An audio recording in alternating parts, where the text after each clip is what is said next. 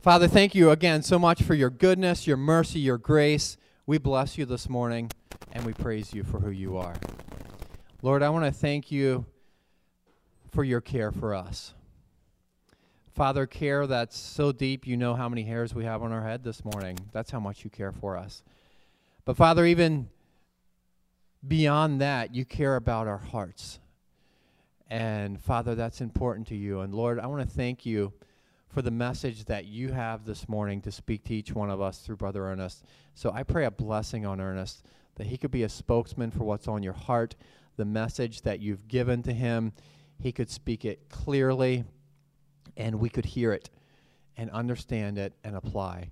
So, Father, I'm asking that nobody leaves here this morning unchanged, but that you would touch our hearts this morning, as you already have through worship. So I pray a blessing on Ernest and each one of the listeners this morning as well. Pray in Jesus' name. Amen. And just a heads up, in closing, after Ernest is done, we're going to have a time of prayer. And even prayer requests, if you have something, we're going to do that in the end, specifically for Barb. Some of you know that Barb didn't make it to port. She's in port, but we're going to have a special prayer for her this morning as well. But we'll do that later after the message. And so if you have something, keep it in mind. You'll have the chance. Bless you, Ernest. Thank you. It's good to be here again today.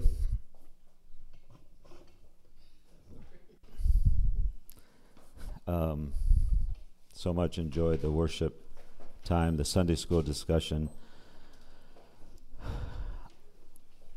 I don't know, that it's been a long time since I've preached and had it mesh so well with the Sunday school.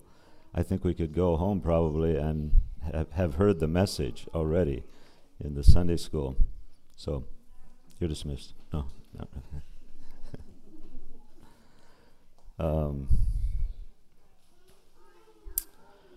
Also, as you know, I usually speak with props, and PowerPoint has become my right-hand man many times. But I felt this morning I just wanted to kind of share more from my heart. I do have notes, but yeah, so much of what I want to share here this morning is just reflective of kind of my journey at this point in time in life. And I've titled this message, The Davidic Soul. The soul of David, a man after God's own heart. Let me ask you a question, and I don't want you to overthink it, but just kind of what pops into your mind, what pops into your thoughts when I ask you this question. And I'd like you to just kind of blurt it out, okay? How do you feel these days about our current state of affairs?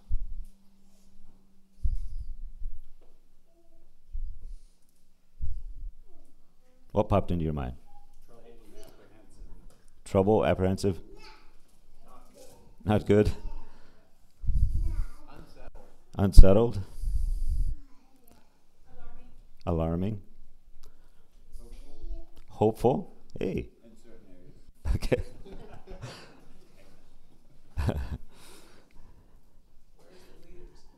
Where are the leaders? Where are the men?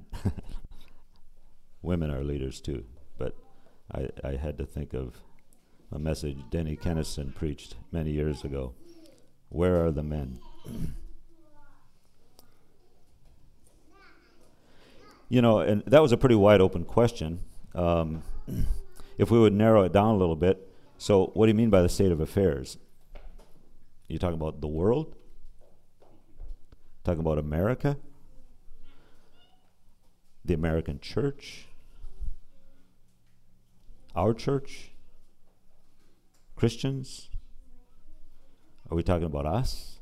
Like right here in this room? Are we talking about me? Or if it's you, it's you. State of affairs. I'd like to begin. I really feel like I need to share everything that I've prepared here. So hopefully the lunch doesn't burn. But so often I feel like I have to kind of cut and let out things to get through my time frame, and I'm not even sure what the time frame is here. I think it's a half an hour. Is that right? Okay. And if I go over that, you never ask me to preach again, right? Which would be fine. As long as I can get through this message. Then I'm done. Yeah. No. I'd like to begin with a couple stories.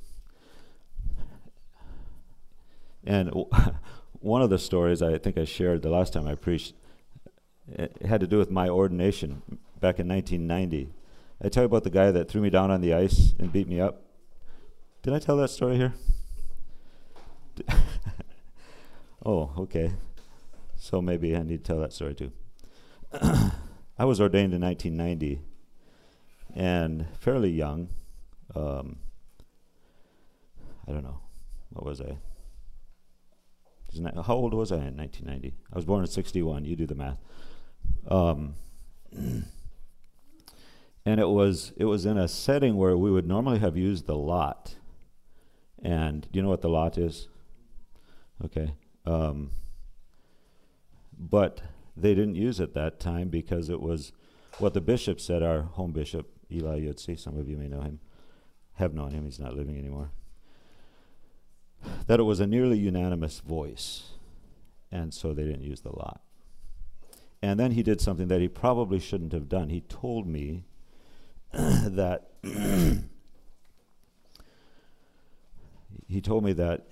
it was nearly unanimous. The only one that didn't vote for me was a brother that voted for himself. And I think his wife voted for him too. So anyways, so I'm a young pastor at that point, and fortunately we had John Koblenz was the lead pastor at that time, so we had a really good pastor, and I just kind of needed to, yeah. Anyways, I remember, so this man and his wife would always sit right over here, kind of where BJ is. And when I would speak, there was just this coldness. I could feel it coming, just this hardness, no expression, no nothing. And so I kind of naturally started preaching to this side of the church. Kind of like Steve this morning, he had his back turned toward us. I thought maybe he didn't like us, but and an older brother used to sit over here, and he said to me one time, "Ernest, why do you just preach to the left side of the church?" I said, "Well, because I'm a liberal." But it woke me up to the fact that I was avoiding this. I was avoiding what I was sensing over there. And anyhow, later, so I'm kind of struggling through some of these things as a young pastor, and then, as we tended to do in the North, International Falls, we played hockey quite a bit. Not formal hockey. None of us really had a team, but a lot of informal hockey. And one time we were playing, and I think I must have checked him accidentally. I didn't intentionally. I know I didn't intentionally, but I must have. All I know is that suddenly I was thrown to the ice. And this guy was on top of me, pummeling me. And whoa, what happened? And I just kind of got up, and I never have completed that conversation with him to ask him what happened.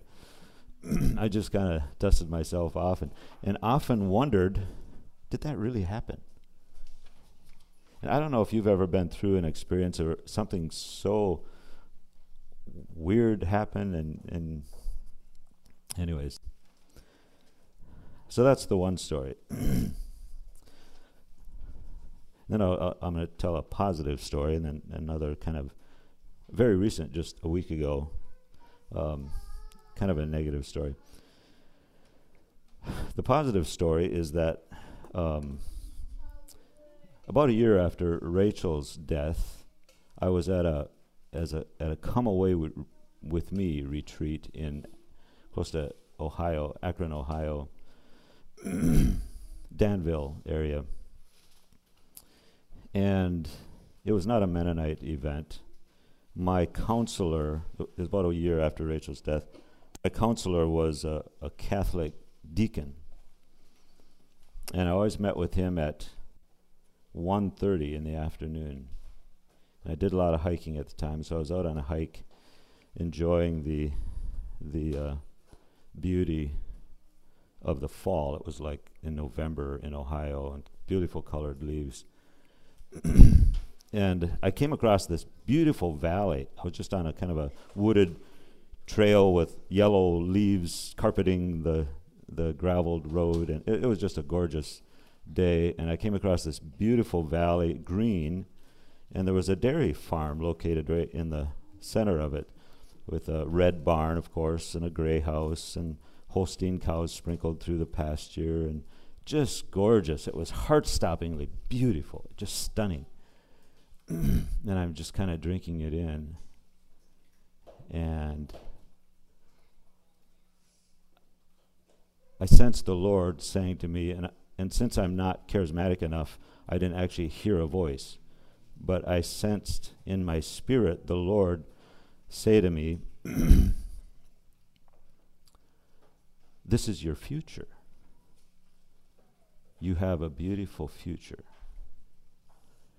And at the time, nothing looked very beautiful.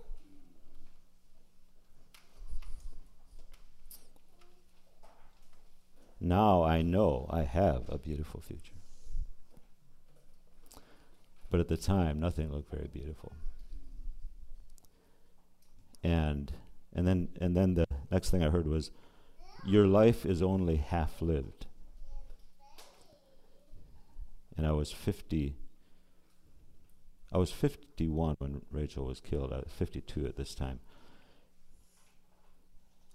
Your life is only half lived. And I chuckled. I said audibly, I am charismatic enough to speak audibly to the Lord. I said, Lord, you know I'm 52.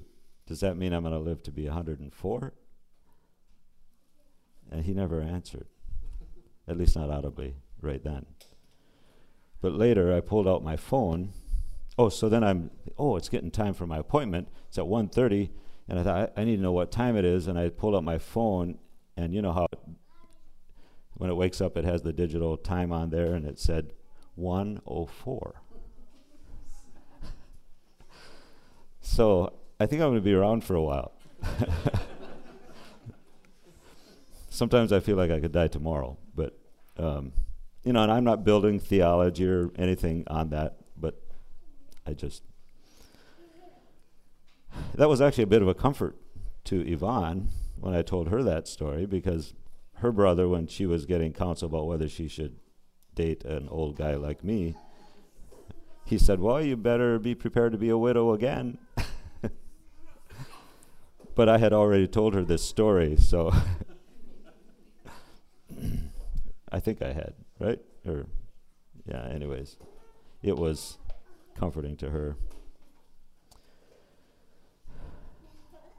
The third story is just a week ago. I already confessed to one of you, Daniel, I told, I did not go to church last Sunday.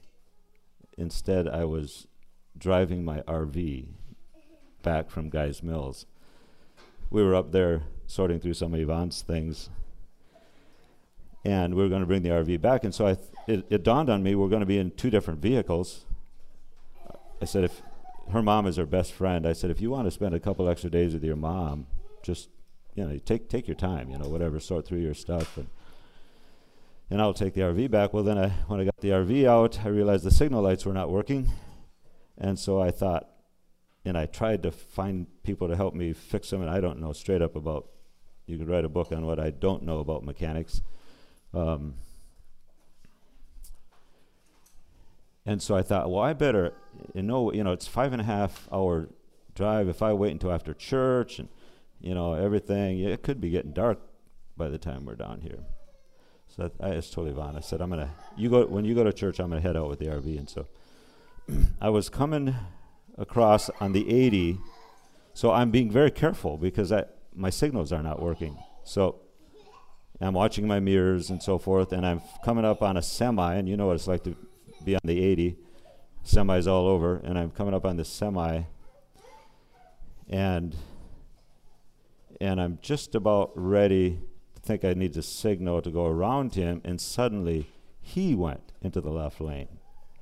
And here there was somebody on the shoulder that I didn't see, and semis are very good at that. They give lots, because they have a lot of wind and stuff, so they give lots of room to somebody that's on the shoulder. I mean, he could have kept in his lane, and it would have been fine, probably caused some wind for them. But so he suddenly came over, and so suddenly I realized I needed to get over. I kind of braked and got over. And I thought everything was fine because I also have a screen that I can see what's exactly behind me. And I didn't think anything of it. But eventually I got around, or we got around this thing. I got around the semi, and I'm pulling over, and there's another semi ahead of me. And suddenly this car goes past me, and he just kind of dodges in front of me and brakes and holds his finger out at me. And I thought, oh man, I must have, did something back there that he was surprised by. And and then he quickly got out and went on his way, since I'm assuming he was feeling better.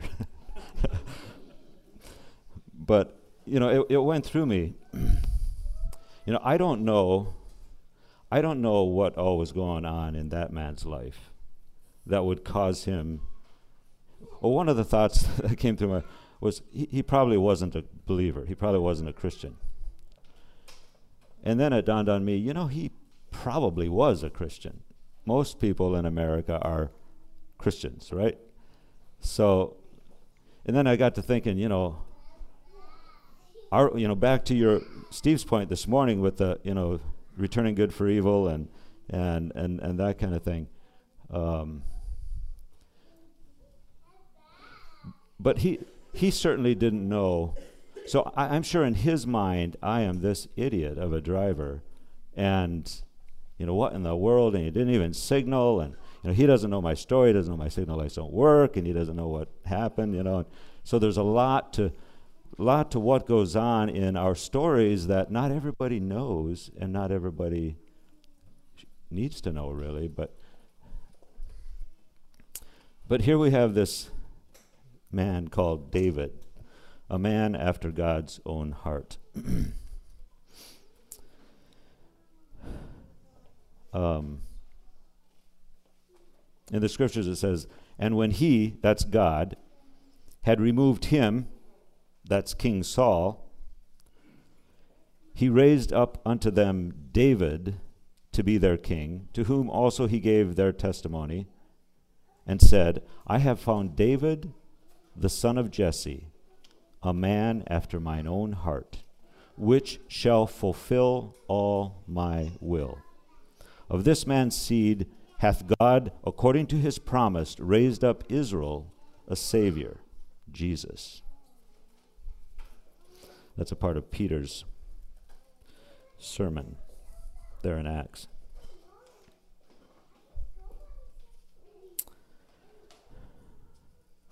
The Davidic soul, the soul of David, a man after God's own heart. So you know the story. There was Saul, King Saul, then there was David, King David, and then David eventually had a son who was never king, but he wanted to be king, Absalom. And how many have read the book A Tale of Three Kings? Okay, a few have read that. Some of us older ones, I think, have read that book.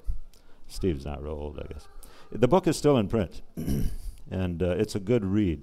It's an allegorical writing, and it's very fascinating. And basically I was going to read some from off of my Kindle to you, but I'll just kind of tell you. Basically, it's the story of those three kings, a tale of three kings, and how you have the old king Saul, who was old at the time, and there was this young man David, who was playing instruments for him and really was a servant to Saul in many ways.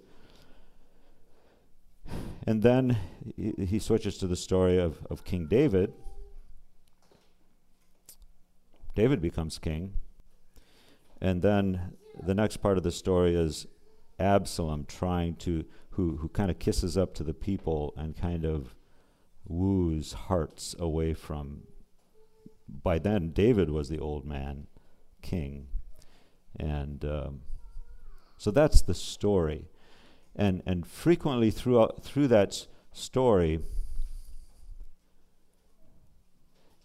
the writer, Gene Edwards, asked the question, so he'll pose a question like, so who is the bad guy, or who's right here and who's wrong? And then he always ends that question. He answers that question with this concept. He says, only God knows. And do you remember the rest of it? Those of you that read? He'll say, only God knows, and he's not telling. So as we go through life and we experience these things, and whether it's the guy giving me the finger or the guy beating me up on the ice or God taking my wife, and whatever the situation is, God knows the whole story. He knows everything, but he's not telling. And we want to know. We just want to know, who is the bad guy? Who's the culprit here? Who's the good guy? Am I the bad guy? Am I this young whippersnapper am I an Absalom? Or am I a Saul? Or only God knows, and he's not telling. And the challenge from that book is we're all called to be Davids. So whether we have people over us that are hurting us, or people under us that are hurting us, or people around us that are hurting us, we need to have the heart of David, the Davidic soul. In Hosea chapter 8, verse 4, it says, they have set up kings, but not by me. They have made princes, and I knew it not. Now let me shift a little bit and talk a little bit about the ragamuffin gospel. I told Dale a while back sometime I'd like to share this message, the ragamuffin gospel, but I'm just going to share it in a nutshell here. The ragamuffin gospel.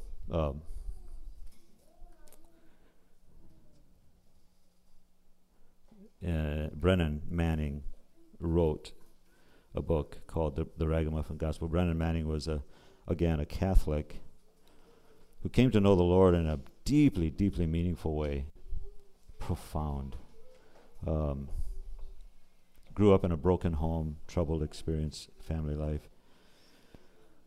Came to know the Lord, beautiful way, became a priest, and eventually became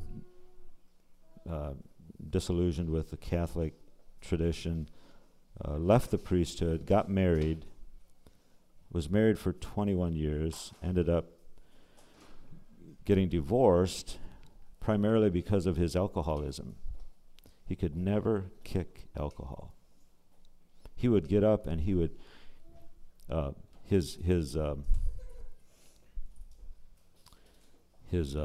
story of his life is called All Is Grace.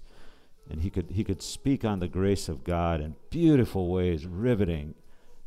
He'd hold captive thousands of people speaking at the same time, and sometimes he'd end up going back to his motel and getting drunk. And so there was this lifelong struggle with alcohol. And some of you maybe have already condemned him to hell. I don't know. He eventually died, and he wrote this book, The Ragamuffin Gospel. So before I read let me just ask you, so are you saved by not getting drunk? Is that what saves you? So there's quite a few of you here that I think have never gotten drunk, right? So that's what saves you, right? You're in. Okay.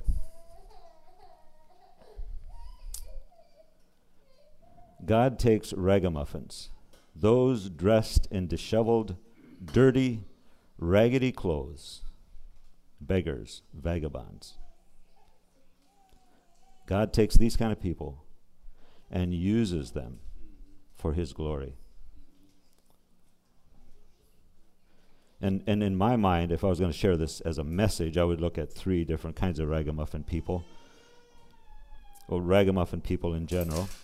Ragamuffin marriages. Is your marriage a ragamuffin marriage? It's probably perfect, isn't it? And ragamuffin families. Ragamuffins have a single prayer, and that is, God, be merciful to me, a sinner.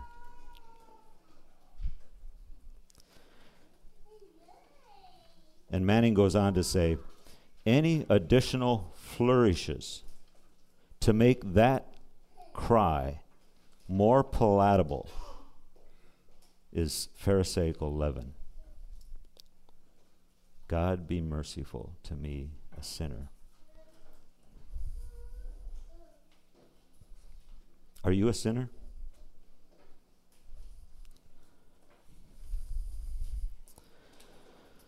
Paul, in 1 Timothy, says, this is a faithful saying and worthy of all acceptation.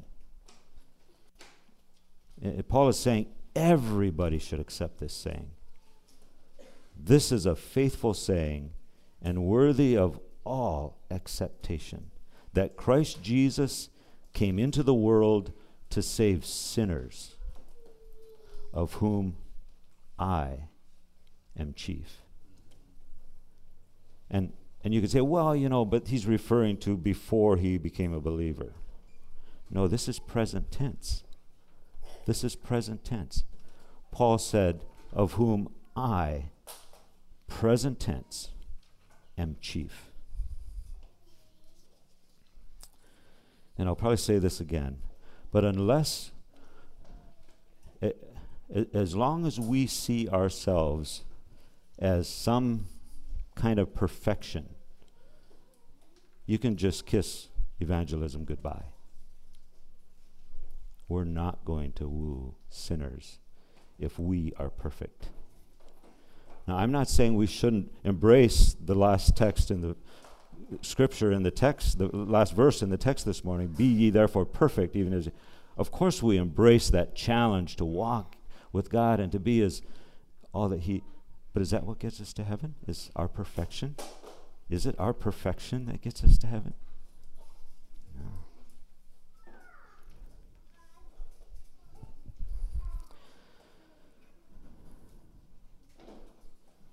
So, any additional flourishes to make that cry more palatable are Pharisaical leaven. The song says, the hymn says, prone to wander. You bet. We are all prone to wander, some in more obvious ways than others. In all his grace, Manning says, but God loves you unconditionally, as you are, and not as you should be, because none of us are as we should be. Jack Frost, in his book, Experiencing the Father's Embrace, how many of you have read that? If you struggle, especially in your relationship with God as your Father, please read this book. I'm sorry, that's not what I meant to say. If you're struggling with your earthly father, if you're struggling in a relationship with your earthly father, by the way, I told Dale I'm halfway through a 40-day fast, and normally I'm pretty sharp at this point in time, but I feel really weak, and sometimes I end up saying things that aren't quite right. So if you're struggling in relation to your earthly father, read this book.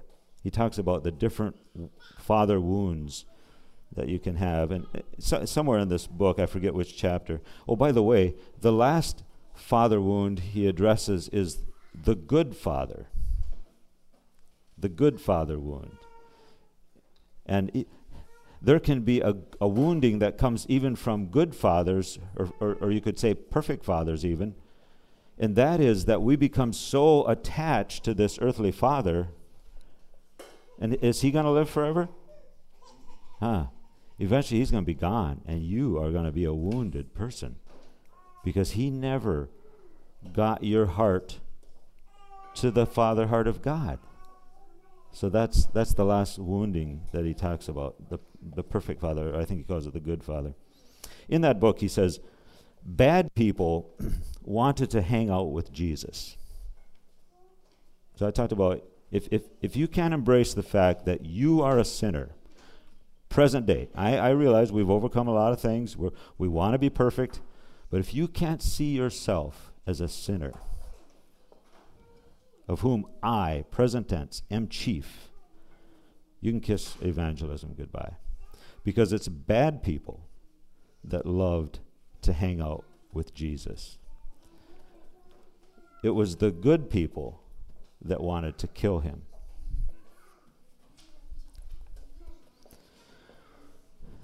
Now let me talk about Paul, the Apostle Paul. Paul says, I know both how to abound and to suffer need. Whatever state I'm in, to be content. You quoted that this morning, didn't you? See?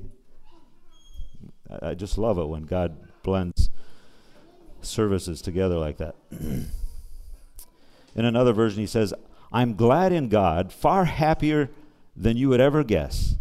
I've learned by now to be quite content, whatever my circumstances. And then he goes on in following verses. This is Philippians 4:11-13. In the King James, he goes on to say, everywhere and in all things I am instructed both to be full and to be hungry, both to abound and to suffer need. I can do all things through Christ, which strengtheneth me. Here in America, as was alluded to in the Sunday school lesson, we are instructed to abound. Paul says he is instructed by the Lord both to abound and to suffer need. Sometimes when we're talking about people that maybe we're relating to in the community or people that we want to help, and we say, well, he's kind of a needy person. Oh yeah? You're not needy? We are all very needy people. I am instructed both to be full and to be hungry, both to abound and to suffer need. I can do all things through Christ, which strengtheneth me. Hebrews 10. For we know him that hath said, vengeance belongeth unto me, I will recompense, saith the Lord. And again, the Lord shall judge his people. Then he says this, it is a fearful thing to fall into the hands of the living God. In another translation, it says, nobody's getting by with anything. But call to remembrance the former days in which, after you were illuminated, ye endured a great fight of affliction, partly whilst ye were made a gazing stock, both by reproaches and afflictions, and partly whilst ye became companions unto them that were so used. For ye had compassion, Paul says, even of me and my bonds, and took joyfully the spoiling of your goods, knowing in yourselves that ye have in heaven a better and an enduring substance. So do you take joyfully the spoiling of your goods? Or do we want to hang on to those things? Knowing that in heaven we have an enduring, better substance. And we maybe we're not just talking about material things and money. Maybe we're talking about wealth or reputation or friends. Sometimes people spoil our goods, our friends, our friendships, a reputation. Vengeance is mine. I won't overlook a thing and will judge his people. Nobody's getting by with anything. Remember those early days after you first saw the light. Those were hard times. You were kicked around in public, targets of every kind of abuse. Some days it was you, other days it was your friends. If some friends went to prison, you stuck by them. If enemies broke in and seized your goods, you let them go with a smile, knowing they couldn't touch your real inheritance. Nothing they did bothered you. Nothing set you back. So don't throw it away now, Paul says. Let me conclude here quickly by going over 4 points, and I think I shared in a testimony here the other week. This comes from these 4 points. Brother passed away in the Life Church a few weeks ago, and they had a funeral. His sons got up and talked about their father, and he lived by these 4 principles: radical forgiveness, radical humility, radical generosity, and radical obedience. And I'd like to talk about those just a little bit. Someone has said, and we could say here this morning, everyone in this room has recently been through a crisis, is going through a crisis, or soon will go through a crisis, okay? Life is a crisis experience with occasional vacations along the way. Life is also a journey. It's a journey of forgivenesses. Marriage is a journey of forgivenesses.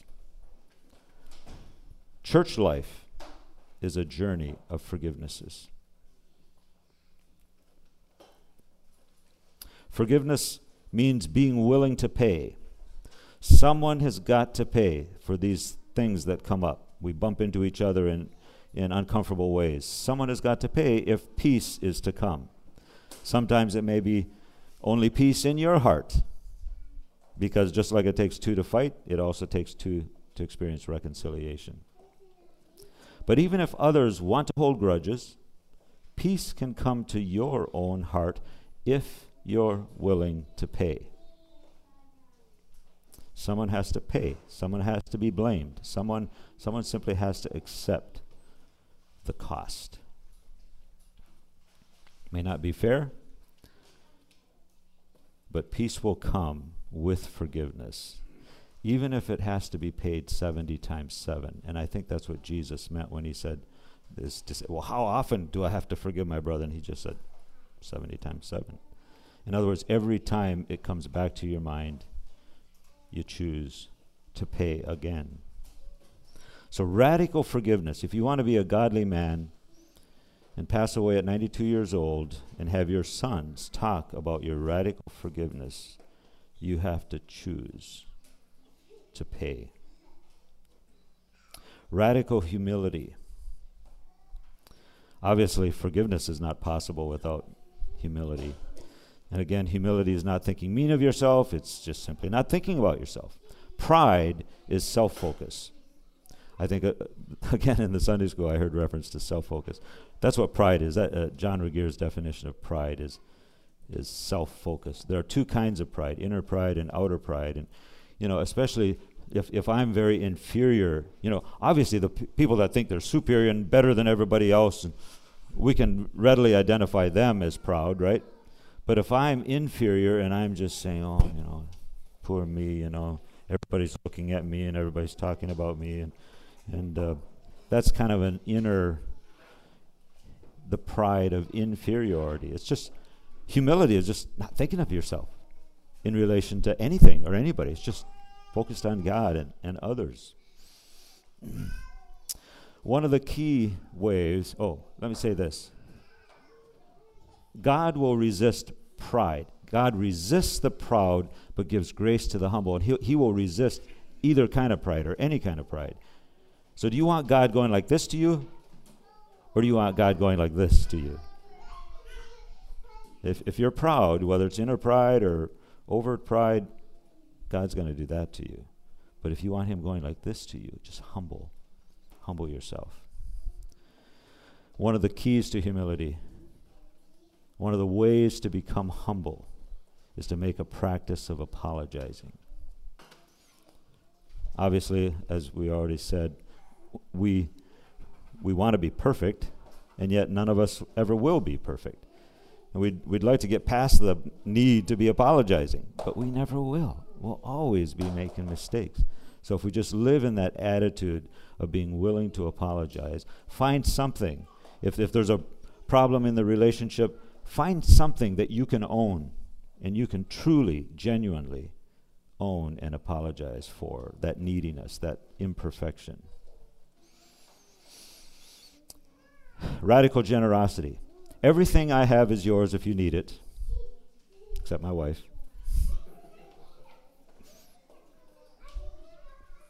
It's the philosophy of the Good Samaritan. Remember?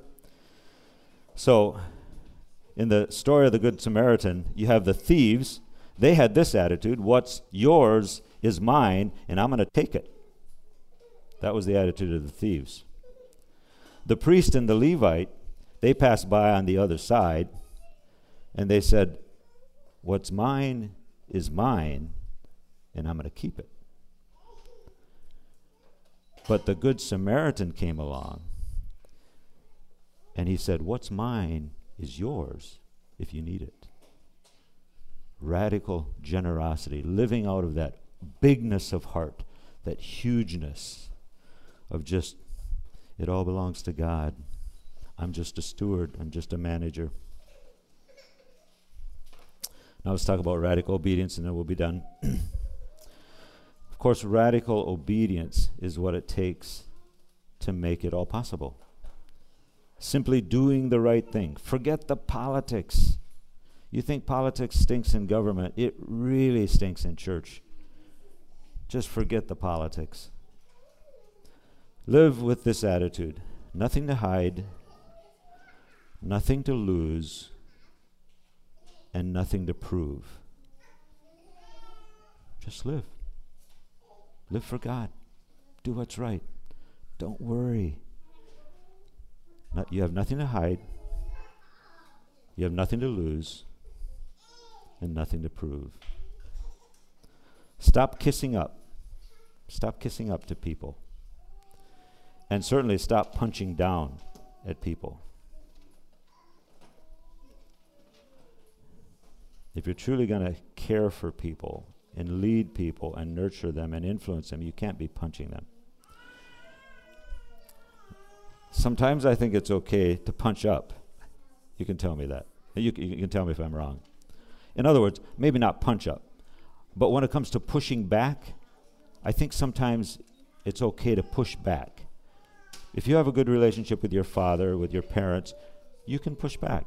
You can say, wait, what's that mean? You know, how you can push back, and a good father, good parents will appreciate that. And they will learn from it. But never push down, never punch down. And for crying out loud, stop kissing up. I mean, that should have nothing to do with Christian living. Rather, choose love. Choose love. Love God, first of all, with all your heart, soul, mind, and strength, and then love your neighbor as yourself. And I'm going to read here. For I command you this day, from Deuteronomy chapter 30. For I command you this day to love the Lord your God and to keep his commandments by walking in his ways. This is the message, by the way. For I command you this day to love the Lord your God and to keep his commandments by walking in his ways. If you do this, you will live and multiply, and the Lord your God will bless you in the land you are about to enter. Today I have given you the choice between life and death, between blessings and curses. Now I call on heaven and earth to witness the choice you make. Oh, that you would choose life so that you and your descendants might live. You can make this choice by loving the Lord your God, obeying him, and committing yourself firmly to him. This is the key of life. This is the key to life. Sorry, that was the New Living Translation. The Davidic soul. That is the heart, that's the soul that I want to have, and I hope that you do. as well. Let's pray. God, I thank you so much for who you are. We are just scratching the surface, all of us, even though some of us have walked with you for many years. We still feel like we're just learning to know who you are. And then, Lord, we thank you also for David, a man you said was after your own heart, who will fulfill your will. Thank you for him. And yet, God, we know David was so imperfect. God, he committed gross adultery, and he murdered another man to do it. God, give us this kind of soul that can survive that kind of experience. And that when the prophet says, you are the man, we just say, oh. And we can repent. Thank you for Paul, the Apostle Paul, who was willing to embrace his own neediness, his own sinfulness, of whom you, Lord, sent your Son into the world to save sinners, of whom I am chief.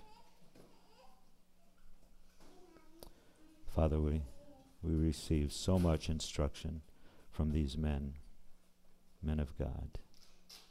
Thank you. In Jesus' name, amen.